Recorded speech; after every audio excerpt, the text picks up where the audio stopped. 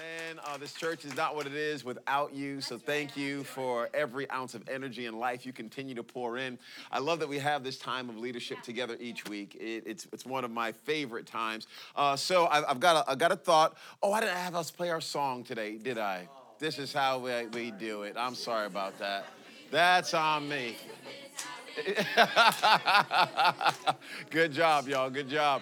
I'm going to continue on this little series for a while. This is how we do it. We have so many new people that are coming to our church, so many leaders that are stepping up, and we have people that have been with us for a while. So just good reminders about who we are and how we're going to go about things and how we're going to interact and serve and love. So today, here's the major thought, if you want to write one down. It's this.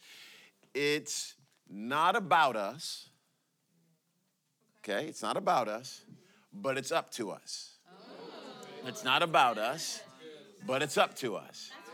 It's not about us, but it's up to us. I have been on a journey here, I think, along with the rest of the staff team. We recognize that it's a season for us to step up and grow and see things from another perspective. We're trying to mature and develop. We don't want to be the same leaders that we were last year. We want to step more fully into who God is calling us to be. We've been using some of the language like you're going from high school to college.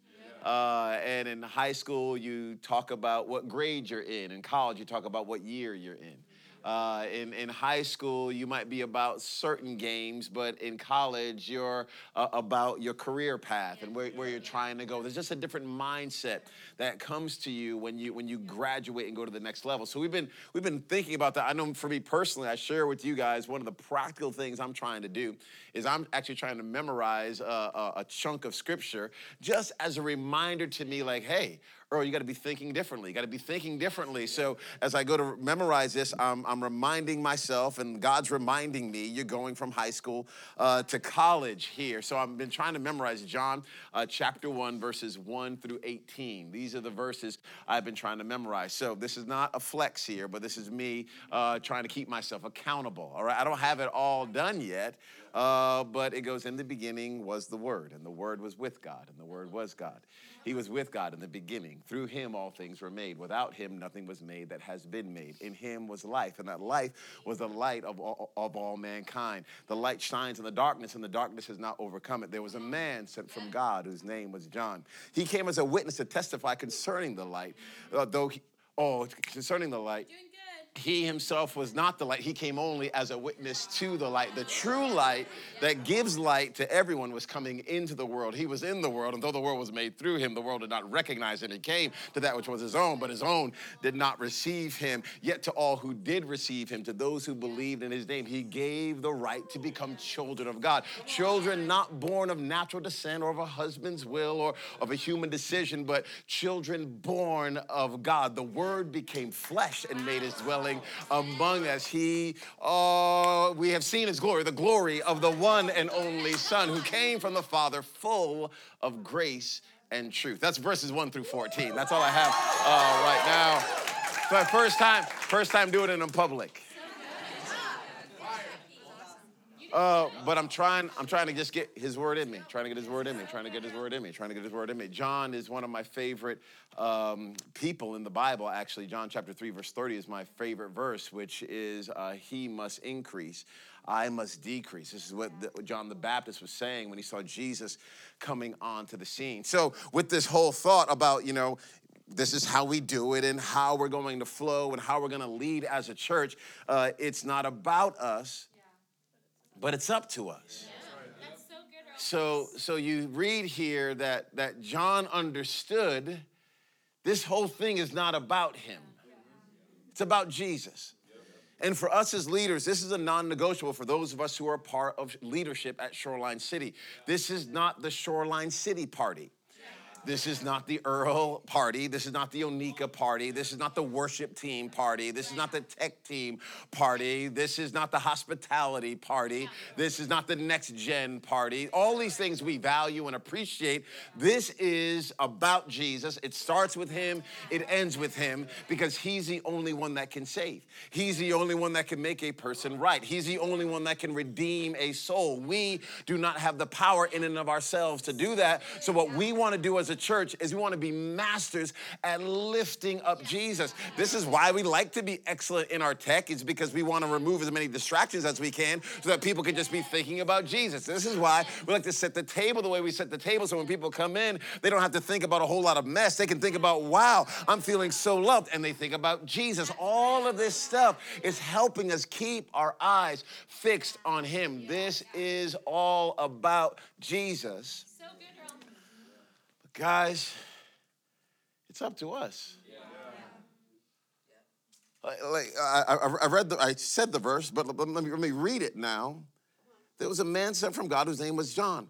He came as a witness to testify concerning that light. Watch this. So that through him all might believe. God said, John, I want to use your life to be an announcement to the world about who Jesus is.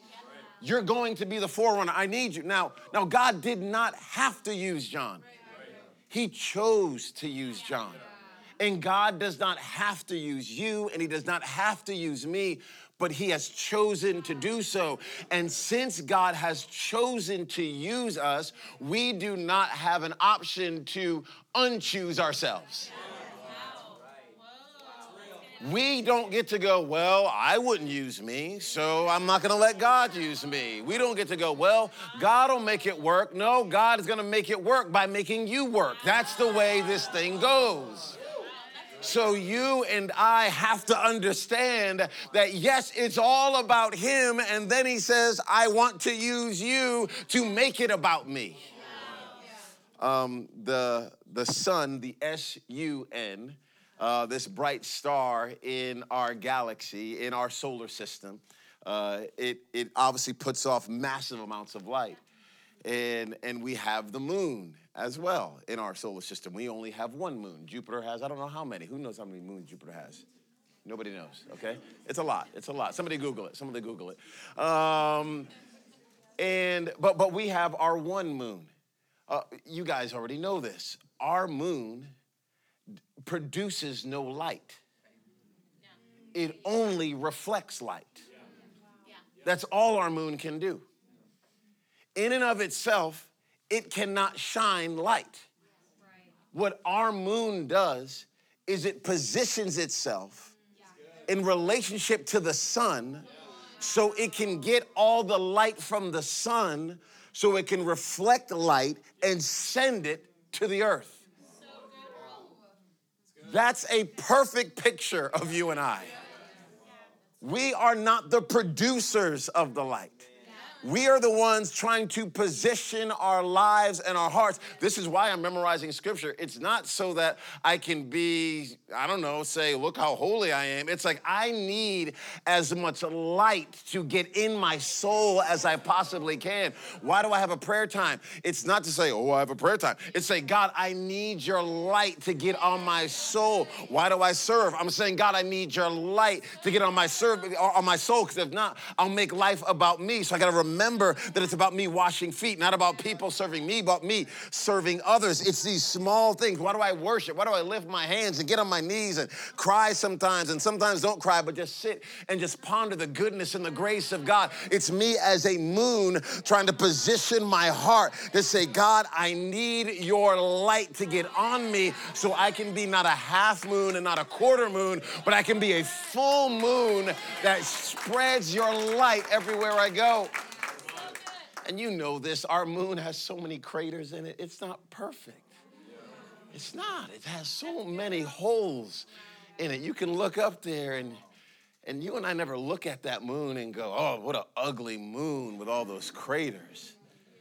As a matter of fact, it's kind of like the fuller the moon is and the more you can see of it, the more beautiful it is. So you don't have to have it all together and fill every hole and know how everything works perfectly and have everything figured out. No, actually, the craters in you and in me, it's part of what makes it beautiful.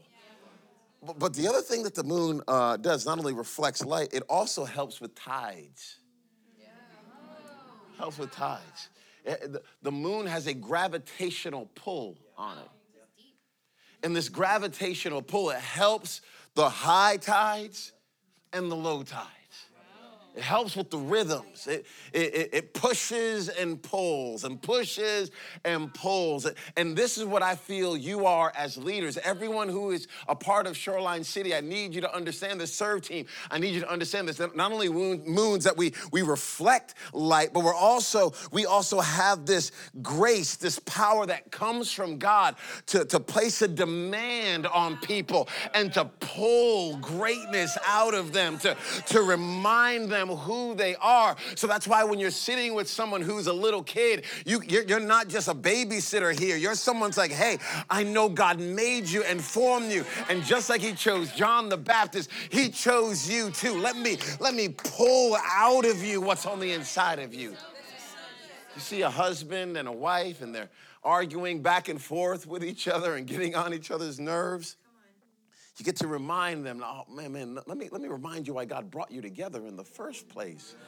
This wasn't about you guys being happy. It was about you guys being two moons coming together so that you can reflect more of his light and love to the earth. No wonder the enemy's trying to get you guys at each other, because if he can get you at each other, he can get you get away from the sun. And then we look in the sky and we don't see you shining. What we need is for the two of you to walk in humility and walk in serving and walk in laying down your lives and caring and forgiveness and getting over your offenses, so that your relationship, when people look at it, they go, man, look at how bright that is. And then your marriage, it has a pull on other marriages.